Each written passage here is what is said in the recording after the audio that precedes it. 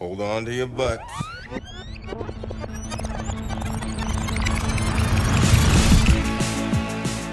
Hello and welcome to episode 26 of the Reviewed Movie Podcast. I am Ivan Kander, and as always, I am joined by my two co-hosts, Dave Glanz and Mike Morandi. Say hello, gentlemen. Hello, gentlemen.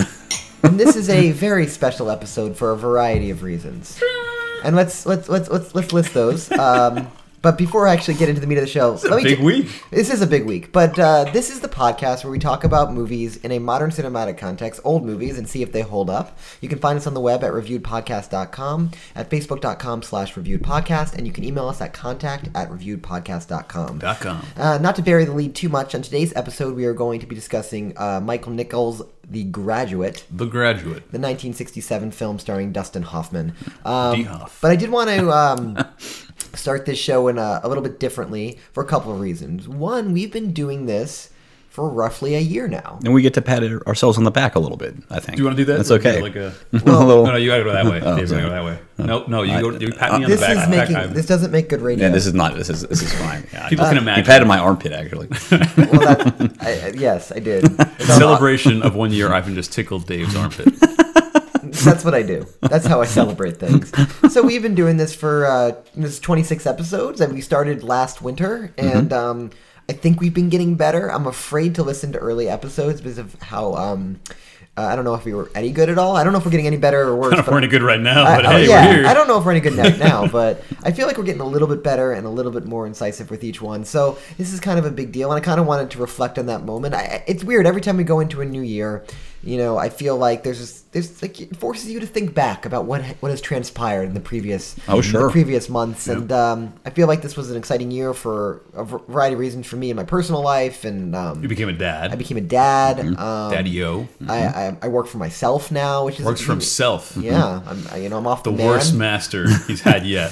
So exciting stuff. I mean, Mike is doing the same thing he did. Mike is like No, not true. I want to follow up an announcement.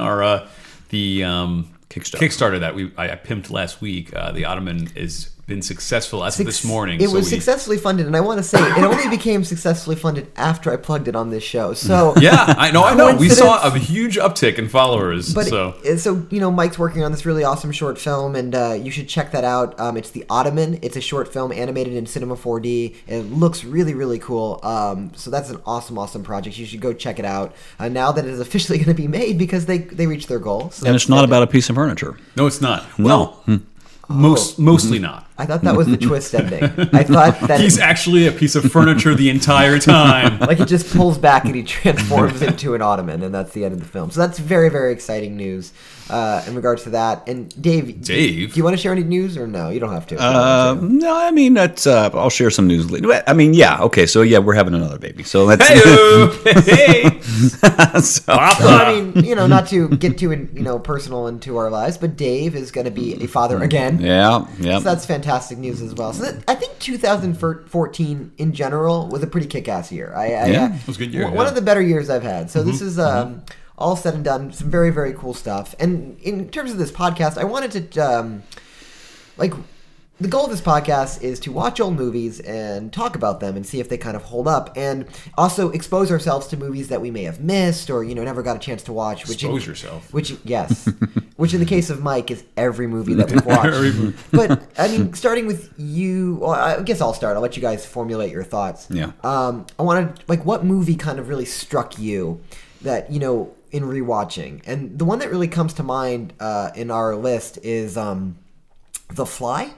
Which was a movie that I was scared to watch for like 20 years of my life. Made me scared to watch it. Yeah, I know. I thought I was going to be grossed out and not engaged, and now I understand not only why it's so acclaimed, but I hold it up in one of my more respected movies. I mean, I probably haven't seen enough to be a favorite movie, but really a movie that kind of really struck me and surprised me. And I think that's the key. Is what movie surprised you when you watched it, right? Or rewatched it.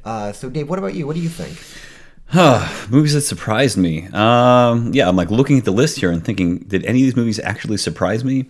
I don't know that any of them actually surprised me, but I think for me, maybe, well, I think the one that I probably enjoyed rewatching the most was maybe When Harry Met Sally. It's been a long time since I've seen it. Oh, I was at a gathering this weekend, and someone kept on yelling out, I'll have what she's having. baby fish. Baby fish mouth. Baby fish mouth. And I totally got the reference because of rewatching When Harry Met Sally. So that's fantastic. I'm gonna change. So you're not saying what's our favorite movie, right? You're saying which one kind of like stuck out in either a bad or yeah, like what is a surprise? I guess. So I'll tell you what's surprising. The Neverending Story is a movie that I loved growing up. Not you know, and I never would have thought that I would have rewatched this movie and thought, well, I did not hate it, but I didn't like it. So, you know, it's for me, that was probably the list. I'm looking at the list of movies here. I think The Neverending Story is probably my least favorite, along with Top Gun. But I already knew how I feel about Top Gun. But the Neverending Story was a little bit heartbreaking for me because you know, I used to love that movie, and watching it now, it's just even with nostalgia, it didn't hold up for me. So. So that one stuck out as like, I rewatched it. I guess I'm glad I did, or maybe I should never have rewatched it because no. But I think we talk all the time on this podcast about the role nostalgia plays in movies, and if we're watching something and it's like, we only like it because we saw it when we were 12. As an example, that doesn't always happen. You might see a movie and think it's awesome, when you go back and see it, it might not hold up as well. Yeah. I think the movie that maybe held up the best for me. God, it's a lot. I think maybe LA Confidential. I mean, LA Confidential for me is a movie that just it gets better. I think you were the one, Ivan, that didn't quite love it as much as I think. Am I wrong? I mean, you were like, this is a good for you movie that you enjoyed, but for me, this is a good for you movie that I really enjoyed. So I think of all the movies I'm looking over from last year, we did Blade Runner, Road to Perdition, Miller's Crossing, Who Framed Roger Rabbit, Talented Mr. Ripley, Neverending Story, Ghostbusters, A Clockwork Orange, Fugitive, Field of Dreams, Honey, I Shrunk the Kids, Harold and Maude, The Rocketeer, Jaws, LA Confidential, Top Gun, When Harry Met Sally, 2001, Good Morning Vietnam, Hoosiers, 12 Monkeys, The Exorcist, Fly, Magnolia, Batman, and The Graduate. Which will be today's episode. What about you, Mike? And I'm sorry I keep on looking at this. Your inputs were switched. So I was like, why is Dave so loud? And I was like, because I keep on upping. You're upping mine and you're actually upping Dave's. Yeah, that was the reason. That's all right. We're professionals. It's all right. See, that sounds so much better. Hello. Mike is back, baby. Oh, Hello. Yeah. Those are the dulcet tones of Mike Morandi. So what about you, Mike? Yeah, I think Dave stole LA Confidential from me, so I don't know if I can really. Yeah, you really. No, I that by far I think it's my favorite of the year. I think they really.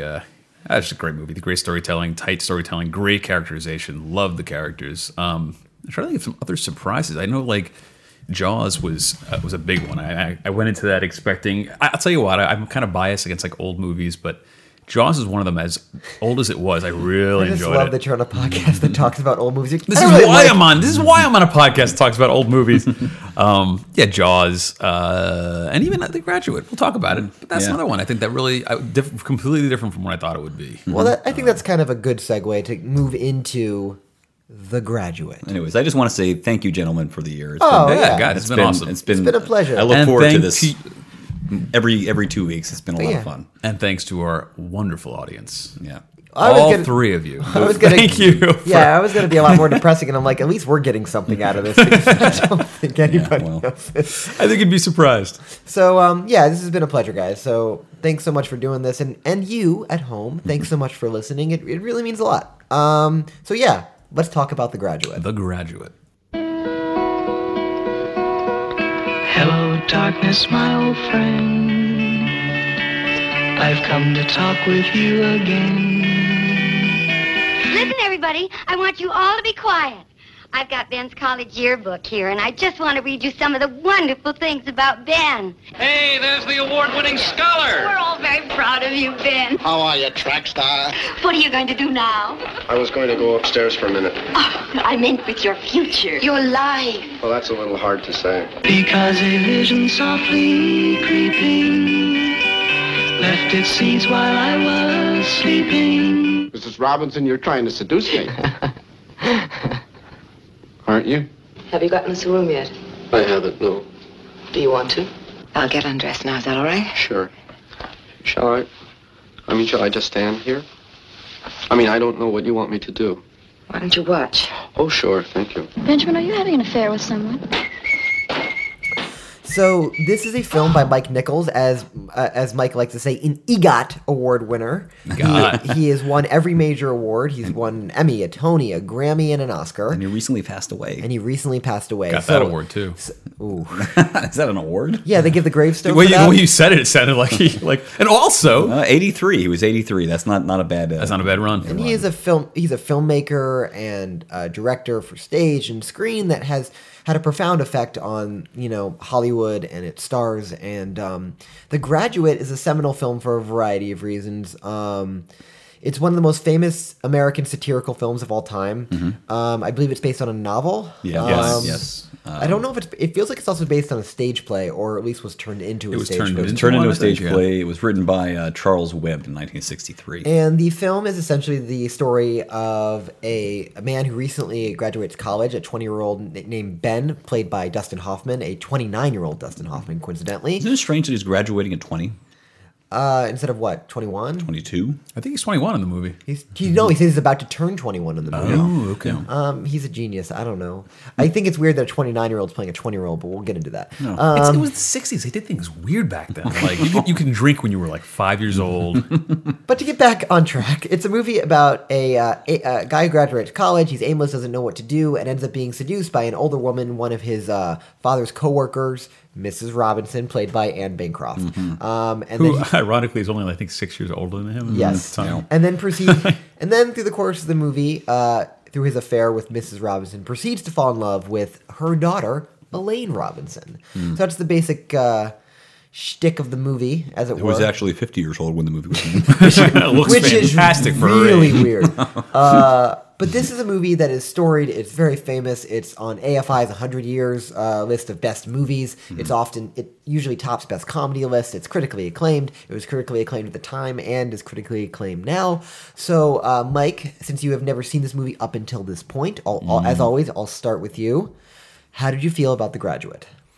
I thought it was going to be a completely different movie, and I think I even alluded to that. I said what I thought, and Dave was like, whoa, nope, that's not what's going to happen. You said it was about a teacher. Yeah, I thought it was about a kid whose teacher, he was like attracted to his teacher, and I thought that he tries to sleep with her, and she shuts him down. Right. The title makes you think it's going to take place in college or something. Yeah, just a completely different movie. And I was surprised that I thought it was going to be him chasing this woman for the entire movie, and then they actually have the affair within the first 30 minutes of the movie. Mm-hmm. This is the first act, as it were. Right, yeah, exactly. And I thought, I'm like, well, where's it going to go from here? Like, what happens? I don't understand. But that being said, again, like I said before about movies that are, I don't like movies that are, or I think I don't like movies that are shot way back in the 60s and 70s, because I'm like, how does it, senses of humor were different then, the craft was different then, it doesn't really, this held up really well. And I think Dustin Hoffman is a genius. I think he's comedically, he's fantastic. Mm-hmm. I think I just get his humor in this movie. I think everyone does. It's just the nervous, the way he pulls off certain lines and his mannerisms, everything, just perfect choice for the role, obviously.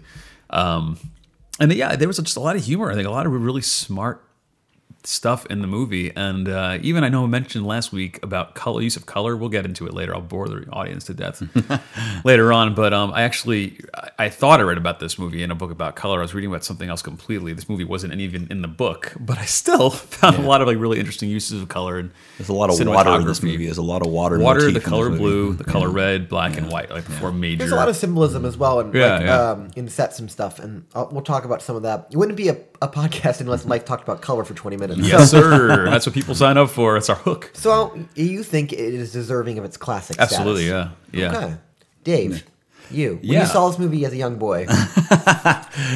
Yeah, well, I mean, so for me, my first exposure to Dustin Hoffman, I think, was probably Rain Man, which was 1988, and he won Best Actor. So, and he was in that movie with Tom Cruise, and they actually, if you look at that movie, they actually do look like they could be brothers. They both have similar facial features. Like Dustin Hoffman looks like. What do you think about Jewish noses, Dave? I'm saying Jewish noses are a little bit large usually, and all three of us have one right now. So, I definitely do.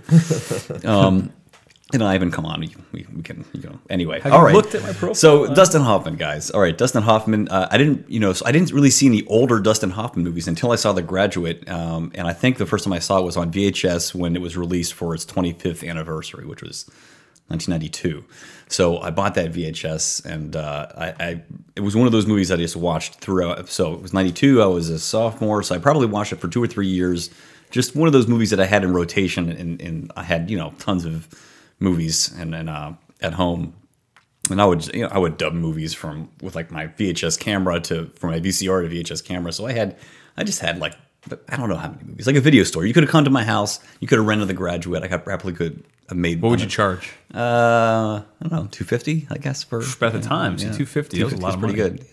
$2.50, not $250. No, $2.50 was a lot of money. It was like $50 now. Anyway, so I watched it a lot. I was also at that time really into making movies with my VHS camera, and this movie was definitely influential. And I should be able to do a cool. I wish my cool shot, a cool shot like that one shot in that one edit in The Graduate where he's in the pool and he kind of dives up and he ends up on Mrs. Robinson during that. There's a lot of like really cool film techniques in this movie that I could see how it might have inspired a lot of filmmakers. So it was influential from that perspective, and it was also just the kind of general, malaise isn't the word, but alienation that he feels. No, malaise is the word. Malaise and alienation that he plays Benjamin Braddock. That Benjamin feels at this point in his life. I was getting to be a senior in high school when I was watching this, and he's a senior in college, and we were, the character and me were close in age, so I can see how it really spoke to people, in the '60s, and it felt, it felt like it was really working on me, even 25 years later. So I think now watching it, it's been. It's been like almost 22 years. I'm watching it 22 years later. I've seen it a few times since then, but I definitely now have a different perspective on the whole dynamic between Dustin Hoffman's character and Anne Bancroft's character. When you're younger, and Mrs. Robinson comes off as like a villain, like this kind of shrewd old woman. But now, in my pushing 40, I'm older than Mrs. Robinson. Anne Bancroft actually was in the movie, and her character, I'm guessing, is probably supposed to be 40 or 41. I would say like mid 40s is what I would say. Yeah, I mean, so young men should probably stay away from Dave at this point. But now watching the movie, she comes off as cruel, but not quite as. She seems alone. You can definitely identify with Mrs. Robinson as an adult more than you can, I think, as a teen when you're watching this movie. Right. At the same time, I was still.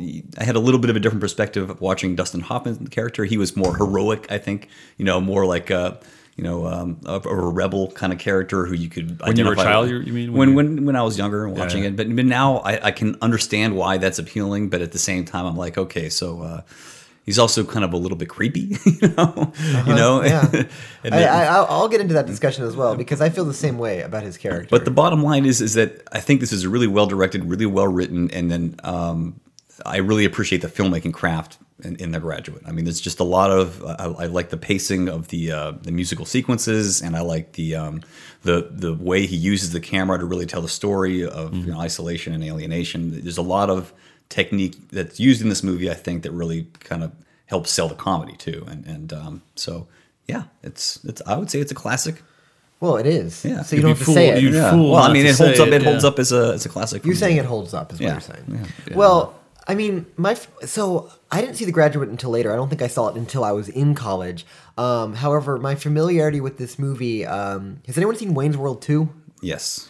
The final 20 minutes of Wayne's World 2 is a direct parody of The Graduate. I forgot. Now, when I watched it, Wayne's World 2, I was like, oh, this is a really funny sequence, but I had no clue that it's like a shot-for-shot parody of The Graduate. It's the Simon and Garfunkel Mrs. Robinson riff with Mike Myers driving to stop Cassandra from getting married in the movie. He drives the same red convertible. Does he go to the same church? He goes to a same church. He stops at a gas station.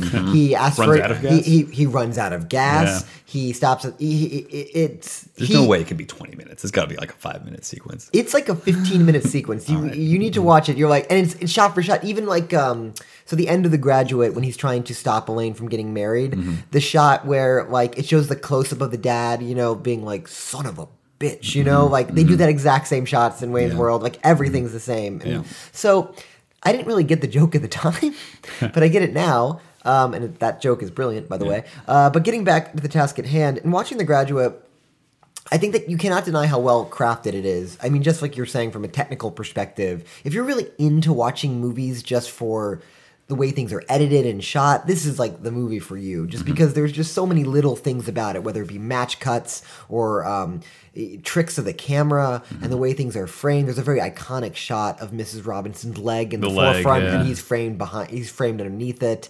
Just little things like that. Even a very 60s and 70s technique, which I think is used very effectively in this, is telephoto zooms. Yes. Which is something you don't see ever really in modern motion pictures. But in this movie, they use it a lot. And it's really cool because they'll have this shot where it starts close up on Dustin Hoffman, and then it will pan and zoom out and, keep it in a single shot. It's usually him over one either over black or white, and then you just pan out to see the rest of the scene. So I think that kind of stuff is really neat. In watching it again, I think it's a really good movie, and I think that I think it's really funny. I think that this time I was kind of taken away by a lot of the humor because a lot of the jokes are, I think, quite funny because it's this dry kind of sense of humor at certain points.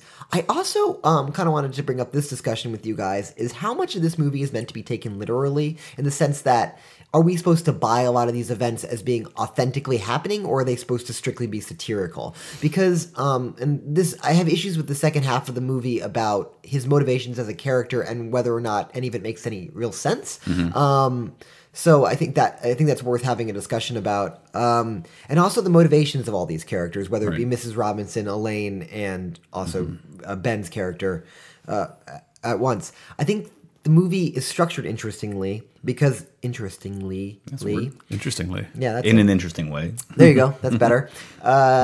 Because it feels almost like a play. It feels like two acts of a play. The first act of the play is him coming home and then having this affair with Mrs. Robinson, and the second act is the turn where he goes after Elaine. It doesn't feel like a 3-act structured movie to me. It feels like 2. And I don't know if you guys agree with that, but it feels like it's clearly delineated in 2 sides. Sure. And, I can make the case for 3, but it would be a very short third act. Picking nits. It's Picking nits, Mike. But so I guess the topic I wanted to broach, I think we all enjoyed the movie, is what it sounds like. So I kind of wanted to broach into this idea of satire. So in the movie, we're expected to believe that after one date, Ben wants to marry Elaine. Yeah.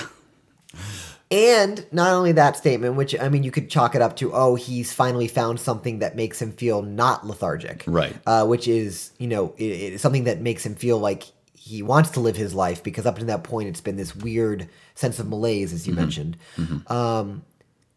But the fact that Elaine is interested in Ben, it doesn't make any sense. It doesn't make any sense, right? And that's what I'm saying is are we supposed to buy this as being a literal interpretation, or are we supposed to? It's almost either it's Ben's perspective on how he's viewing the situation, or is it supposed to be funny? Is it supposed to be like it's so outlandish that she likes him? Well, I'll say I never took any of this as they didn't actually, like, you look at a movie like Harold and Maude, and I feel like that's much more what you're saying. Like none of that felt like actually real. But that relationship did develop over time. I'm not talking about the relationship. I'm talking about just like the things that happen in the movie. Like I'm like, what is this really happening, or is this like supposed to be a joke? Like this felt very grounded in reality in the sense of I think everything is very plausible, and I think everything happened.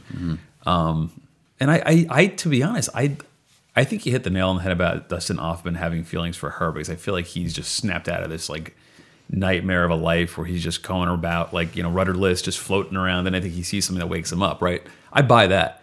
And I don't necessarily and this is so weird because I think every other podcast I've been saying like, the relationship happened too quick, and then it doesn't make sense. This one, it does happen, and I bought it because it didn't seem like it was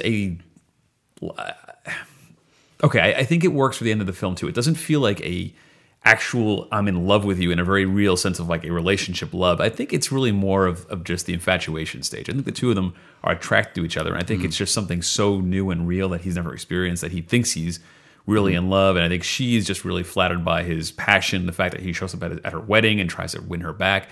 And I think that for me that explains the end scene where I think they're both in the back of the bus and they're like, whoo, that was exhilarating, we love each other, we're gonna go get married or something. And they realize like, we don't even know each other, what the hell is going on? I mean, that's kind of the elephant in the room. Famous last shot. It's a very famous last shot, because I mean the happy ending is you cut with them smiling at each other, but no, he lets it play out where they're like, oh crap, now what do we do? Yeah. And in some way, like I think I initially took it as like, well, he's right back in the place he was in the beginning of the movie. But I think did that's too. dark though. I don't think it's that. I don't think it's to that extent. I think I reasonably say, well, okay, they gotta work through some stuff, but I don't necessarily think he's in the exact same spot. I feel like I think they're trying to make that point, but I'm like, okay, maybe I don't want to believe that he's back in the same spot he was. No, in the yeah, beginning. that's what I took from it. I think it's like you reach. So Ben's this kind of character, right? That he strives for the goal and he really wants the goal, and then he gets it, and he's like, oh, "Crap! Now what do I do?" And this is it's a correlation with everything in life, right? Because every time whether it be success or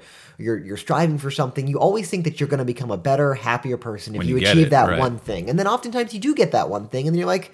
But that wasn't the thing that makes me happy, and that's not the thing that makes it worth going. So now I got to find something else to strive for. So, I mean, in the case of Ben, let's say it's the idea of college. Like, I'm going to graduate as straight I'm a A track student, star. I'm a track star. And then he does that, and he's like, well, crap, now what? And so then he finds this new thing to put that drive towards Elaine, who is Well, gorgeous. first Mrs. Robinson, then Elaine. But Well, Mrs. Elaine. Robinson's not that way for him, I don't think. I feel like she's a No. distraction in a certain way. But- Because but he doesn't it's- have to work to get Mrs. Robinson. She already offers it. I mean, the first 15 minutes of the movie, she is... Well, at first, yeah, but then I think he has to when he has to arrange the hotel, and he's got in some way it is kind of a goal of his. Like, yeah, he didn't have to work for it a whole lot, but it's just a goal that he goes for, and then he's just empty when he gets it.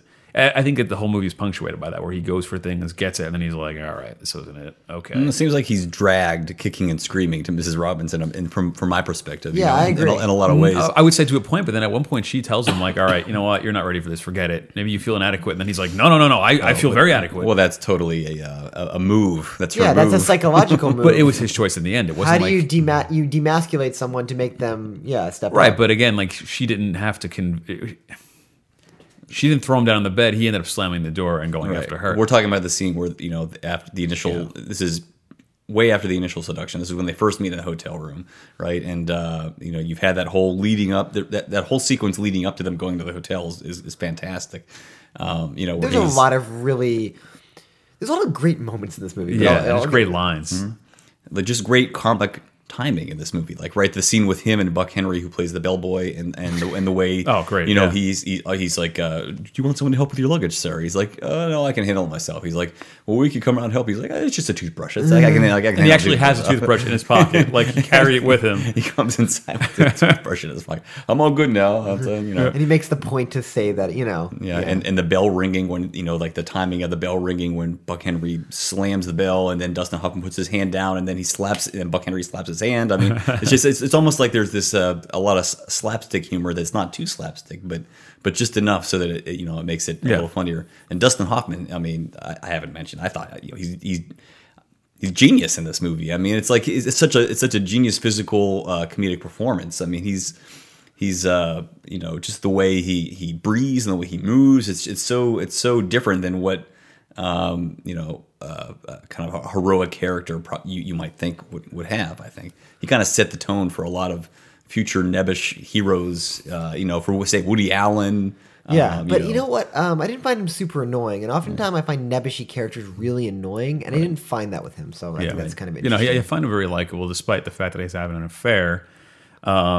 He's still a very likable guy. I think it's just, he's kind of like he's naive, and it comes across as very genuine. Yes. He comes across as a very genuine person who's and we can't say he has a nightmare of a life, because his life isn't really a nightmare. He doesn't know what to do. I think for him it's in some way it's a rich upper class kid who doesn't who just basically doesn't know what to do next, right? In life. But I would be not nightmare in the sense of like terror and horror, but I think in the sense in the beginning, like you look at it, they're painting a very claustrophobic environment for him. He's trying to go upstairs, and his dad's dragging him downstairs. People are talking to him every 2 seconds. Right. He tries to walk away. People are cornering him. He goes outside the pool. The guy's talking about plastic, which, by the way, we need to address. Plastics. Got one word for you. Plastics. Right. Classic. Very famous line. Yeah. And not to get too far into digression here, but since you brought it up, that line where he says, "I only got one word for you, plastics." Is there anything beyond that symbolically? In the movie? So what's the symbolism? Well, I that think he's trying to say? if we're talking about the fact that he's chasing after something he thinks he wants, and then he gets it, and then he's like, "Well, I don't have." It's the idea of emptiness, like the emptiness of the American dream. I feel like that's kind of cliched, but that sense of going for a goal, thinking you're going to want something and getting it, and then it's not what, and there's an emptiness to it. And I feel like plastic represents that. Plastic is symbolic of something fake, something hollow, empty, not inauthentic. Yeah, That same I idea think that, the like- idea of artificiality is Yeah. what he's going for, because I mean, some guy says, no, you should really focus on this one really fake artificial thing. That should be your life goal now. Plastic. To And I this, think to this it- day, I don't know if he's talking about plastic manufacturing or plastic surgery. I think it means everything, plastic. And I think he it's means- deliberately vague. Yeah. Yeah, I guess so. And that's the brilliance of the line, I suppose. But I think just the industry in it, yeah. But I think it highlights the hollowness of the society that he's in at the time. I think it's a very superficial, like empty. Right, superficial is a better word than nightmare. I'd say it's like it's a very superficial kind of adrift kind of life. Nightmare's coming off. I don't know. For me, that could be a nightmare. He has nowhere to go. He has nowhere to escape. He has no direction. He's just kind of caught in this limbo, which for me is a nightmare. But maybe not for everybody. no, It's a strong word. I think it's a relatable experience, though, because everyone goes to that point in their life where they don't know what they're supposed to be doing. And everyone feels like they're... And it's gotten even worse nowadays, not to get into too much of a rant, because you see other people doing things that are great all the time on social media. Like, all you do is see other people, like, living their amazing life. Yeah. So it's hard to be like, but what am I doing? I'm not doing that kind of great stuff right now. So there's something to be You're said. not? Yeah. I am. Dave, you are, right? Well, that's What's wrong with you? I understand completely what you're saying. No, Yeah, but I think that's everyone- the I artificial. think- That's like the fakeness of social media, because everyone's doing great things in their life. Everyone is, but it's just that you're only witnessing those great moments in people's life. You're not witnessing all the other boring. It's a stuff that they're collection doing. of a billion amazing moments, but that's across a billion people. So everyone gets one amazing thing. I mean, that's not true. There are people who are doing a lot of amazing stuff every day. But we're only seeing we're not seeing the billions of other people who have just as much of a sense of lacking, I think, as the rest of us do, you know? So I think it kind of captures that. I mean, it's not even just being a 20-year-old not knowing what you're going to do. I think the movie's capturing a time period in this country where we weren't sure, like what was going on and what we were supposed to be doing. This was right at the start of the Vietnam War. Yeah, I mean, think about this. So you're coming off 1940s and 50s where everything's like iconic America, right? Like, you know, we're a great country and we're doing great things. And then with the Vietnam War, it's like, but maybe we aren't a great country. Maybe we aren't doing great things. So there's something about that. And we're still struggling with civil rights and all this that movie kind of was thing. right at the forefront of that, right? It was this movie, and Easy Rider was another movie like that. And Easy Rider may be a little bit more in your face about the same message, but I think The Graduate kind of fits into that same 1960s, 70s sensibility in that way. And even Harold and Maude was a movie like that, right? Yes, the delightful Harold and Maude. Yeah. I have an urge to belch on the microphone right now. So you think that okay, let's talk about Mrs. Robinson. Okay. What are her motivations? Well, wait a minute. So we Whoa. I'm sorry. We never really answered your question, by the way, about Satire? about does it make sense for him? Okay, yeah, okay. To this Does for this Elaine- relationship work out? does Is this El- actually happening? Does Elaine? I mean, what do you think about Elaine in that Elaine. situation? I think she's the typical young doe-eyed girl where some guy is paying attention. She just wants to, I think, be liked by somebody. Here's She my starts out being a answer. jerk. My answer is that this Dave, movie. I'm done. You're done, Mike. I'm done. I'm off. Dave is Go ahead, going to Dave. tell you the truth. No, this is- Show us how it's done, Dave. Dave, Go ahead. This is not tell us necessarily the truth. This is not necessarily the truth, but the way I thought about this movie after watching it, I actually watched it today, was that this movie is like an encapsulation of youth. It's like youth in a nutshell. When you're young, you know, a day can seem much longer than it might seem as an adult. You know what I mean? Like, Absolutely. Or a week might seem much longer. You're like, wow, this summer was forever. You know, and really, you know, summer flies right by these days for me, at least. So when you're young, everything seems to kind of last longer. So I think, you know, one date when you're younger, I think can seem like it's like, wow, I really love this person. I'm in Yeah, love. I think first love. I think you know it's what I that mean? idea of first love. If he falls in love, She also was gorgeous, by the way. So yeah, maybe that. do you blame him? Catherine Ross, yeah, they were both pretty foxy. You got to say, mom and daughter both no issues there.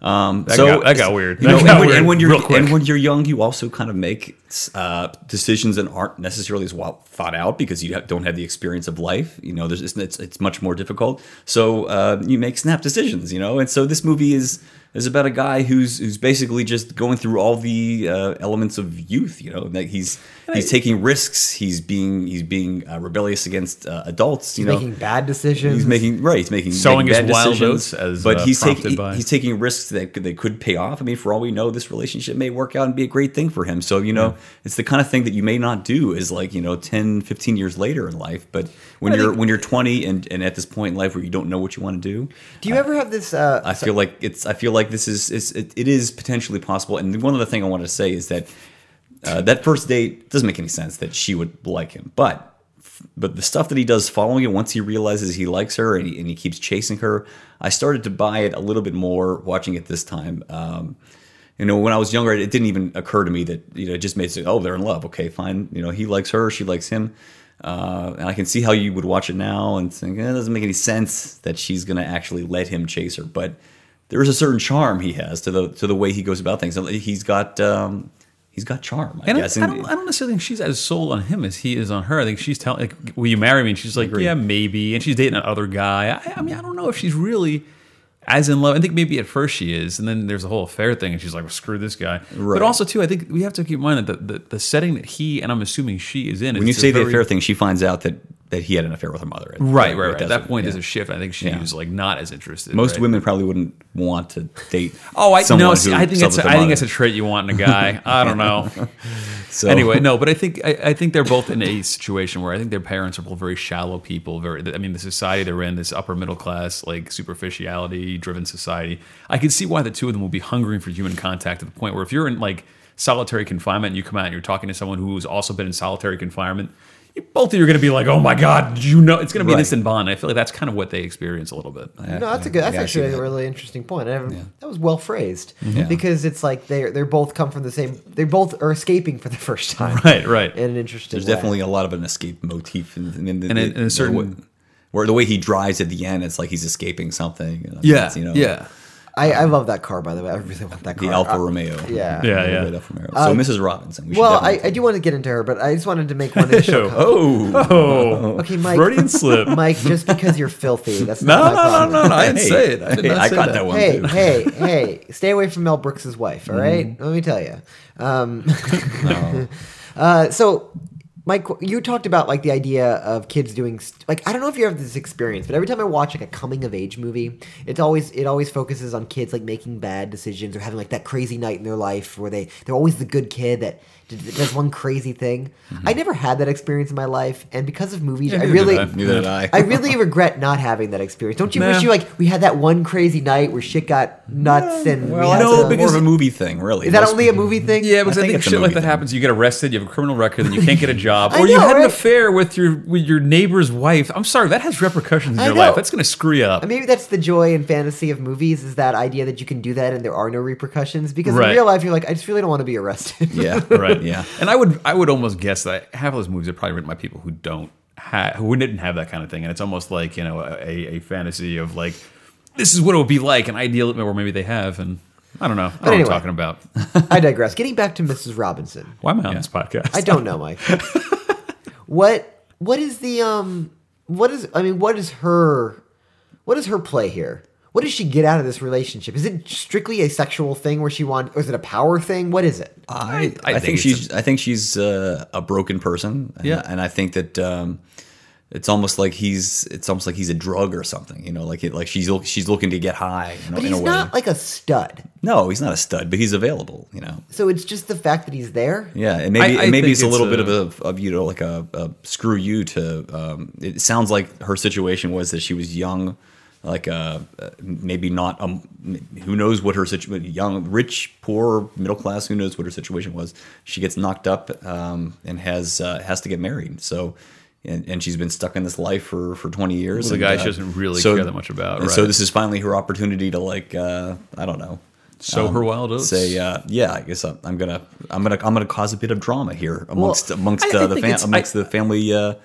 Friends and family. I think that I don't know if she necessarily wants to create drama, because I think she would have if she wanted to. I think it's more about like the attention. I think you're saying, you're talking about her not having much of a youth, I guess. She didn't have too many, I don't know, maybe she feels like she never got to express herself and she wants to have other... She missed out. I definitely feel like this is a person who like feels that. like she missed out on a lot. And again, if we're basing this on a society where it's like very superficial, you can see there's no real love between any of these people. Like, the parents of the I mean, they kind of love him in a weird way, in a way that he is not satisfactory to him. I think her and her husband don't really have much of a relationship either. They're two alcoholics, right? Right. So you start looking at it, you say like, well, she probably just wants affection. She wants attention. She wants to feel like she's young again. She wants to feel like she has all, it's a power thing. I think it's an attraction thing. I think it's a wanting to stay young. I think it's a lot of stuff. Well, I think that then Ben's inexperience is what... I think that the fact that he's not a stud, he's not some Lothario, he's just kind of like almost, I don't want to say dweeby, but he's he's like a nebbishy dude who doesn't know his way about the world. I think that's what attracts Ben to Mrs. Robinson, because she wants the power and control. And I wouldn't necessarily, I don't even think it's an attraction thing, because she wants to know, it's not like she doesn't even want to experience any form of relationship. Yeah, with she him. doesn't want to talk to him at all. It has nothing to. It has nothing to do with being with another person. Like, so if you're in a bad relationship, sometimes the idea of having an affair is about you're getting something that you don't get in your relationship. Well, she's getting the sense just to be entirely in control, is what I take from it. She maybe she's not in control in her relationship with her husband, and now she's in the situation where she's calling all the shots, and she doesn't want to interact with another human being. She wants to use another human being. Is the way I would. Agreed, yeah. And that, because one of my favorite sequences is when he tries to have a conversation with her and how badly that goes. Because he keeps on calling her Mrs. Robinson, which I find very funny. No matter what, he's always calling her Mrs. Robinson. And I don't think they ever actually tell us her first name. I don't think so either. Yeah. And then he's like, and he talks about, let's talk about art. She's like, I don't know anything about art. I don't care. What was your major in college? It was art. Yeah. That's so right. stuff like that, I think, is kind of really telling and interesting about that kind of thing. She's almost like, this goes into the symbolism of the movie, but she's a huntress who's trying to hunt for her prey, and Ben is the prey in this case. Just the way that she manipulates him psychologically, the way she leads him into the house at the beginning. All that kind of stuff, and even just just visually. So in that room where she offers him a drink and has a smoke, it's like a jungle. Like there's just like tons of there's just plants, and it looks like that can't be by accident for it all to be and also, so a little bit on the color, we'll get into it a little bit more later. A lot of blues and greens. Blue, yeah, but no. And that room is almost entirely black. Like all the set design is black, and the exterior of the house is white. Much like his parents' house, Ben's parents' house is like a white exterior. Inside there's a lot of like black furnishing. And I think it kind of that idea that like it's this very clean, happy, wealthy outside, and inside it's darker. There's not as much. It's not as clean as the outside. I think she's letting him into this like very dark world from this very clean, innocent, place that he was in previously. The opening shot of the movie starts with him over a field of white, and then later on you see his head over black. The minute like he becomes seduced, there's that whole montage. There's a lot of shots with him in front of black backgrounds and backdrops. Right. Yeah, it's just corruption. The corruption of innocence. Maybe that's what's so attractive to him, is that he's this innocent, wide-eyed young kid. And she just wants to corrupt that and ruin it.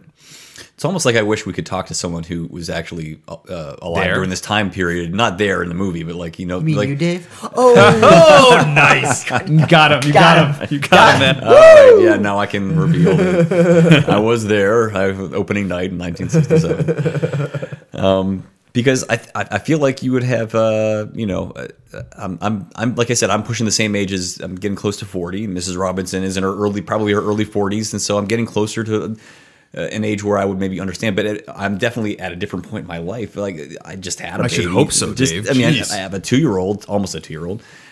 So I can't really identify with a person who's been through 20 years of a marriage and 20 years of raising kids, and wait, I gotta and what happens to a person in that life. So it's hard to understand exactly what this person's feeling. I would compare her a little bit to Lester Burnham in American Beauty, which is good call. Which he's kind of a broken person who actually finds a kind of a release valve in a way of this young girl that he wants to sleep with, right? There's a little bit of similarity, I would say. But that's like a totally that's like an opposite relationship, because in that relationship the teen girl has the power, right, and he doesn't, and in this one Mrs. Robinson does. Right. But Yeah, I mean it's hard to say exactly what happens to a person, and you know, there's this one scene in The Graduate where he's driving to Elaine's house to pick her up for a date in the rain, right? And she stops him, jumps in the car, she's wet. She doesn't necessarily explain herself, but I think the tone in Anne Bancroft's performance kind of sells her, gives her a little bit more of a soul. I mean, you could play this character a different way, where she's kind of Cruella de Vil and just like a one-dimensional villain.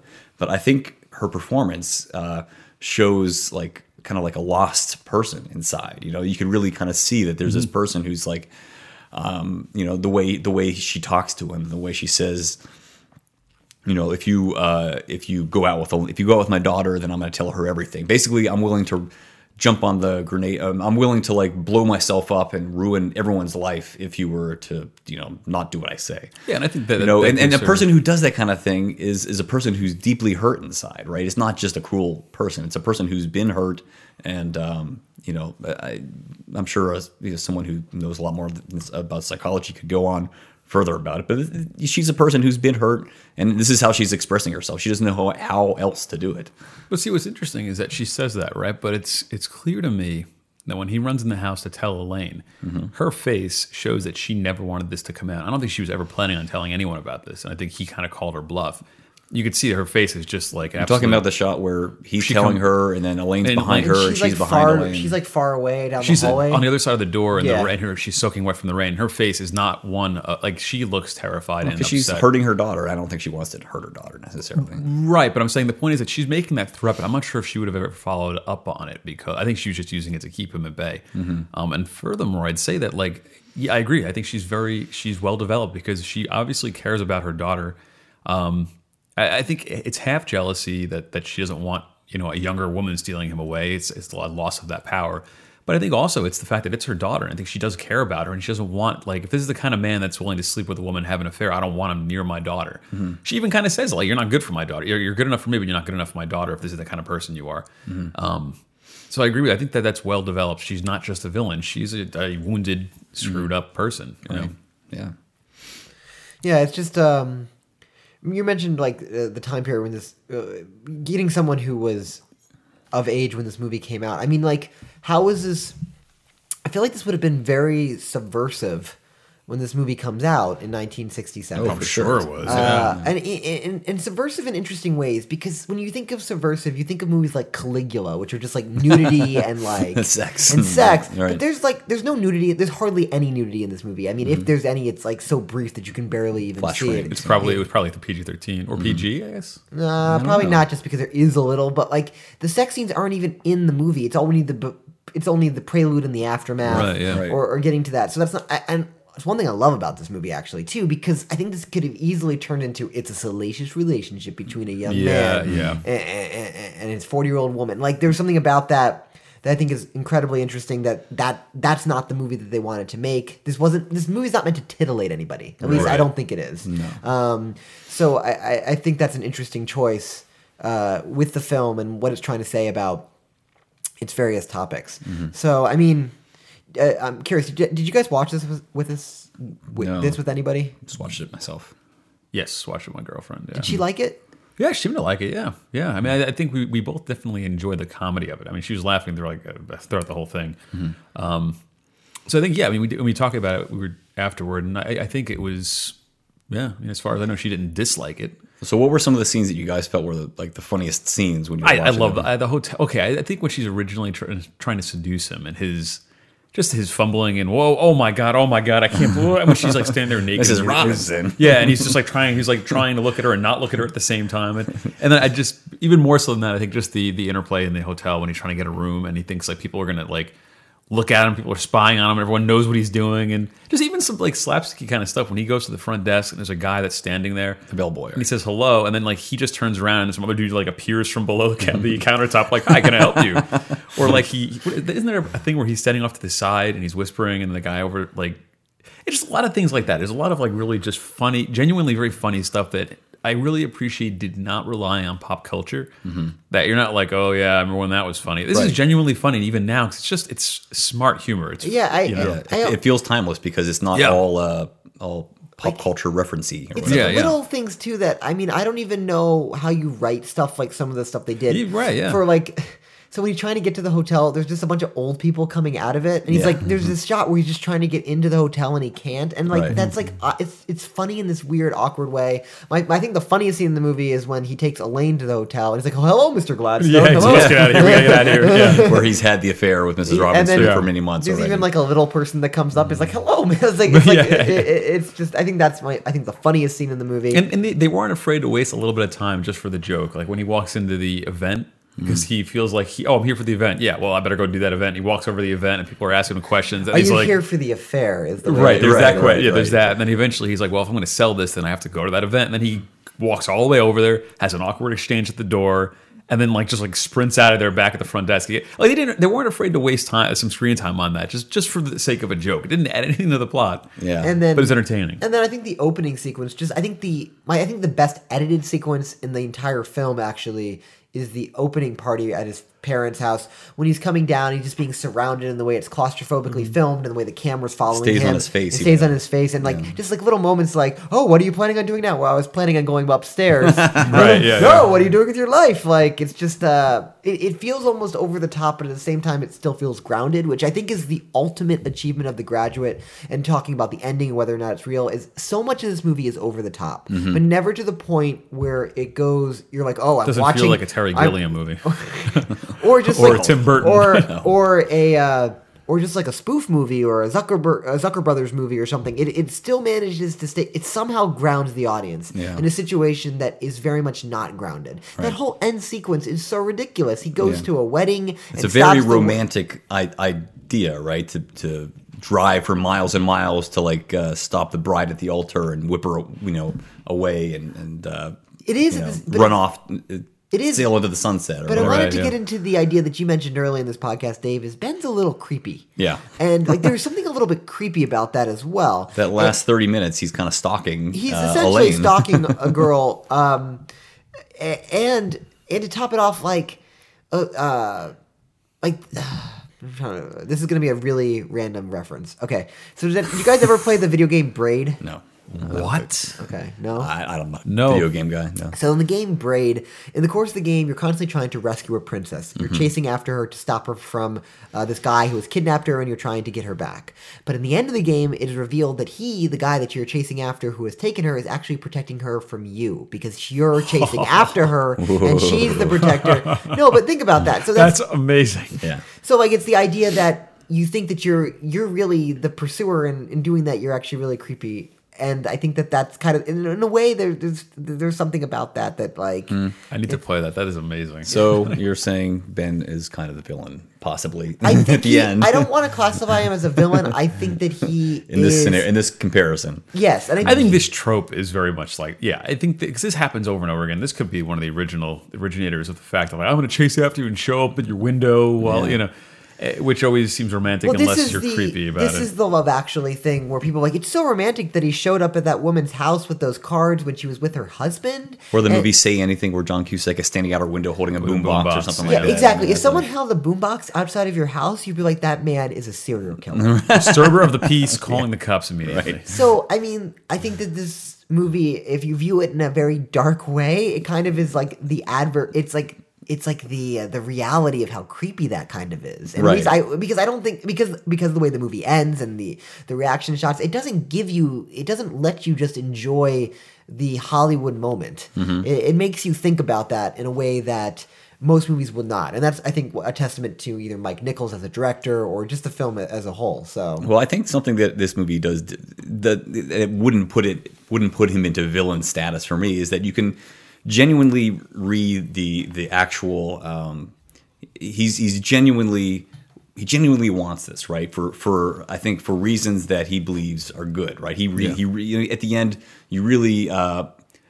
His performance, Dustin Hoffman's performance, really, it's a very naked performance. So you really believe that he's really in love with Elaine, and that he's really, he sees Elaine at the altar and her getting married at the end, and you understand that this is a person who's basically hit bottom and is willing to do anything. He's willing to embarrass himself in front of a crowd by slamming on plate glass and yelling her name, Elaine, Elaine, Elaine. which is another very famous scene that's been parodied over and over again. And then, swing a cross at people and whip hop on a bus with her. I mean, He it's locks the church doors with the cross. With a cross. Yeah, It's fantastic.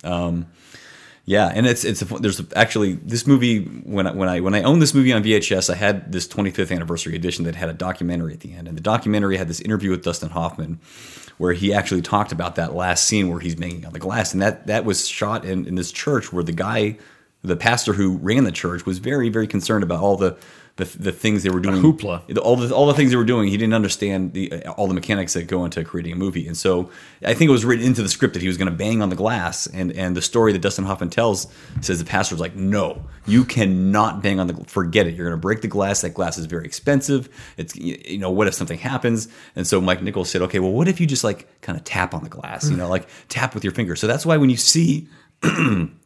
When you see Dustin Hoffman's face, you don't actually see his fist slamming on the glass. You see this long shot of him with his hands up in the air, and you don't really see a lot of movement. I think the sound kind of sells. Yeah, I was thinking, it doesn't look like he's slamming on the glass. He's just tapping a little bit. Yeah. It's just more the voice and the yelling and the pleading. I mean, you can really feel it in his performance. But at the same time, I thought it was interesting that he couldn't actually do much because of whatever.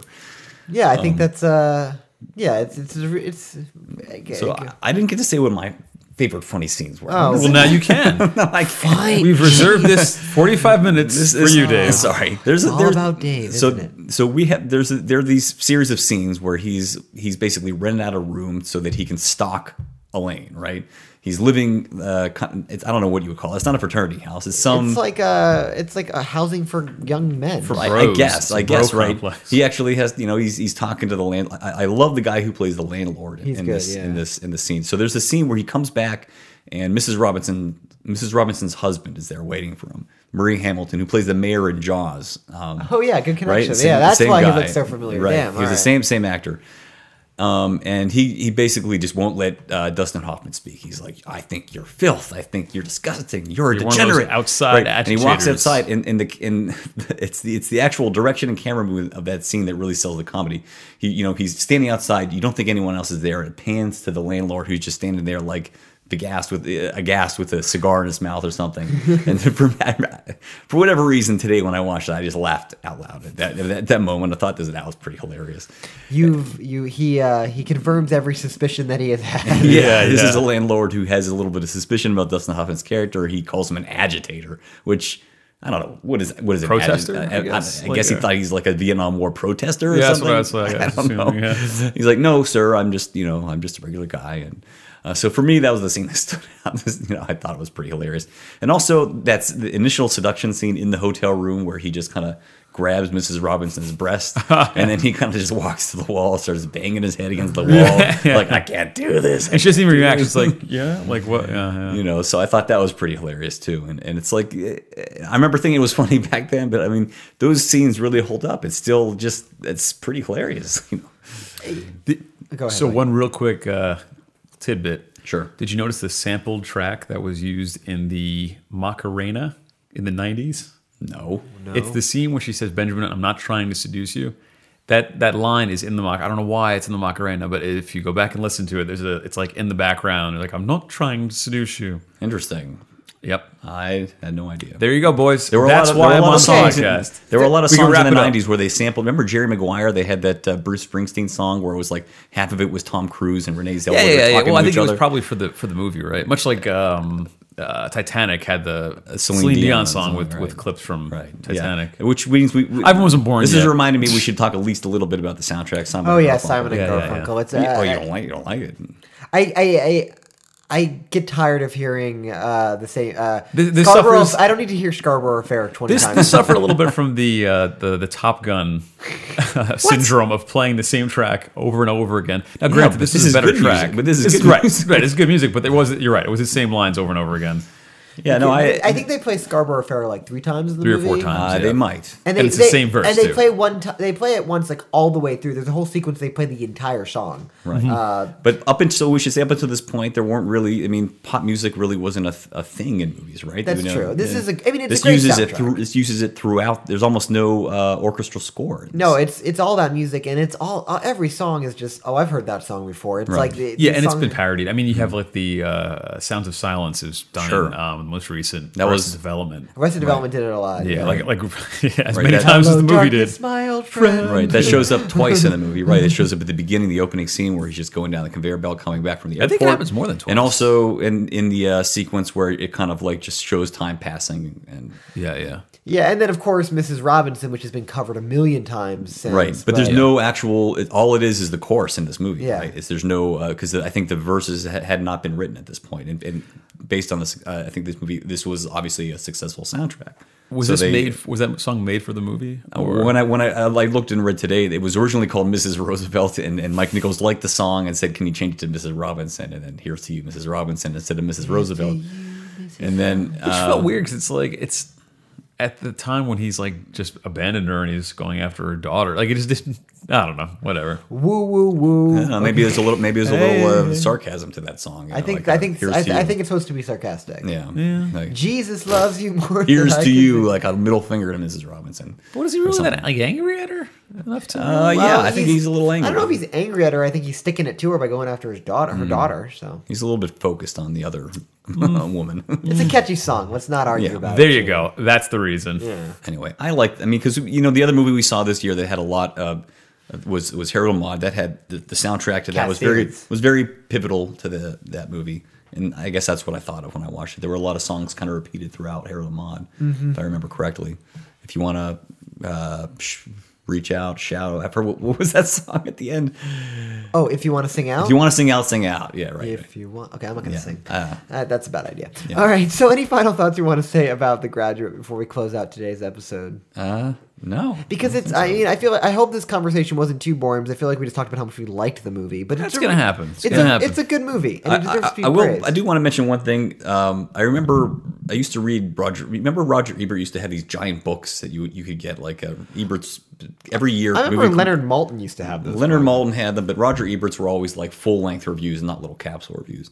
So every year I used to get Roger Ebert. Not every year, every few years I used to get Roger Ebert's book where you could read in depth reviews. And I remember one year getting his review of The Graduate, where it was like an anniversary, maybe it was the 25th anniversary, where he basically had a similar reaction to how I have, where when he reviewed it in '67, he gave it 4 stars and said, he actually didn't have that much in depth to say about the movie, but as 30 years or 25 years later, he changed his review to 3 stars, saying, this guy is a jerk. Like, why are we cheering for this guy? Where 30 years before, Roger Ebert said, like, this guy is like a heroic character. Go ahead, Mike. So my point is that there's not, I can understand how someone might see this movie and think, I don't get it. He's a jerk. In fact, I actually saw it with an ex-girlfriend years and years ago, and I said, well, you don't like this movie? And she said, it's kind of creepy. And that's when she became an ex-girlfriend. Boom. No. He sleeps with her mother, and then he's in love with her daughter. That's kind of gross, because I guess she's putting herself in that position, right? We can't. So essentially, you're saying that you and Roger Ebert are on the same level. It would have been interesting on this particular podcast to get a female perspective, maybe on this whole thing. It would All right. always be interesting to get a female perspective. Or on this podcast. one in particular, because I just don't think the movie gives you an easy. But I don't think the movie is making it seem like what he's doing is not creepy, which is why I think it still works. Right. I think it's still kind of criticizing Ben in a lot of ways. Yeah, I don't think Right. necessarily I makes him agree. a hero. I don't It's just agree with showing Roger you Ebert. what- I think there's a little more. There's I was just saying you're shades of better gray than there. Roger Ebert. There's then. I'm shades of gray. sorry. I misunderstood that. It's not doing. Yeah, I don't know. Yeah, it's not making the audience say, "Oh, you have to side with Bennett." You can look at him and be critical of his actions. I guess what think he is characterized by, I think, like alternating like impulse and then like just absolute lethargy and just listlessness. And actually, that was the other half of the color thing I was going to mention. Is that blue and red are in the movie a lot, and he's floating in a blue pool. Blue is a very cold, inactive color. It's very like lack of action, and red is the opposite. Red is the most, it's the hottest, most active color. The red Alfa Romeo. The red car. He's in the blue pool, just drifting along. I think that's his character. He goes in between like I don't know what I Spurts. want to do. I'm going to do this. I want to do this. No, I don't know if it's what I want to do. And if you, at the end, when he's going after, what's her name? If you look at that end of the movie, the gas station is like blue and red. He's driving in a red car. That's reminding me. That's another line I loved where he's like, he jumps into the car. He's pretending to be the pastor for the service, and the gas station attendant says, "Do you need any gas, Father?" I don't know. That's like a little throwaway line. Yeah. It's just as he speeds off. Yeah. And runs out of gas. And runs out of gas and has to And, run. and again, even that, like that's the idea. Like he kind of run out of gas at the end of the movie. He gets the girl, and then he's just like, oh. And then he's got an empty tank. So where do you think these guys end up? Do you have any these two characters? I think they hang out and then end up going back to their respective families and then move on in different ways. I don't think it's a relationship that lasts. I can see that. Yeah. This interview that I saw with Dustin Hoffman, he always thought they actually ended up getting married, having like a couple kids themselves, and then maybe Dustin Hoffman's character ends up turning into Mrs. Robinson, having an affair with a younger kid or something. Oh man, that's heavy. That is heavy duty. Well, that's a good way to end it. Yeah. So, well, who knows? I mean, it's not. Yeah, it's kind of a happy, but also not quite happy ending, right? So any other final comments? I don't think so. I You think we did it justice? Yeah, I did. The Graduate. See it. Yeah. If you haven't. If you haven't, no, this is definitely a movie that holds up. Put it on the shelf. It's on my shelf. Yeah, this is a good one. So closing out this episode, if you want to find us on the web, you can do so at reviewedpodcast.com. You can also look at our older episodes. So we've been doing this for a year now. So we do it bi-weekly. So we have 26 total. Yeah, go burn a day listening including to us. this one. Yeah, so go, catch up and listen to the old ones. And again, thanks for listening throughout this time. We're on facebook.com/reviewedpodcast. Those are mouth noises from Dave. He just had a cookie. I'm sorry. You're taking over the mouth noises I this made week. cookies for our 1-year anniversary, everybody. So Yeah. I hope the audience is enjoying this. That's the reality. Okay, so We got him and you don't. The next movie. what is our next movie? Punch Drunk Love. We want to do that. Yeah, it's fine. We just did. Yeah, it's fine. We just did a PTA movie, which was my only hesitation about that. But We did that, but we did that for a different reason, right? We did. Why did we do Magnolia? Because he's just coming out with a movie or something. Oh, well, Paul Thomas Anderson was coming out.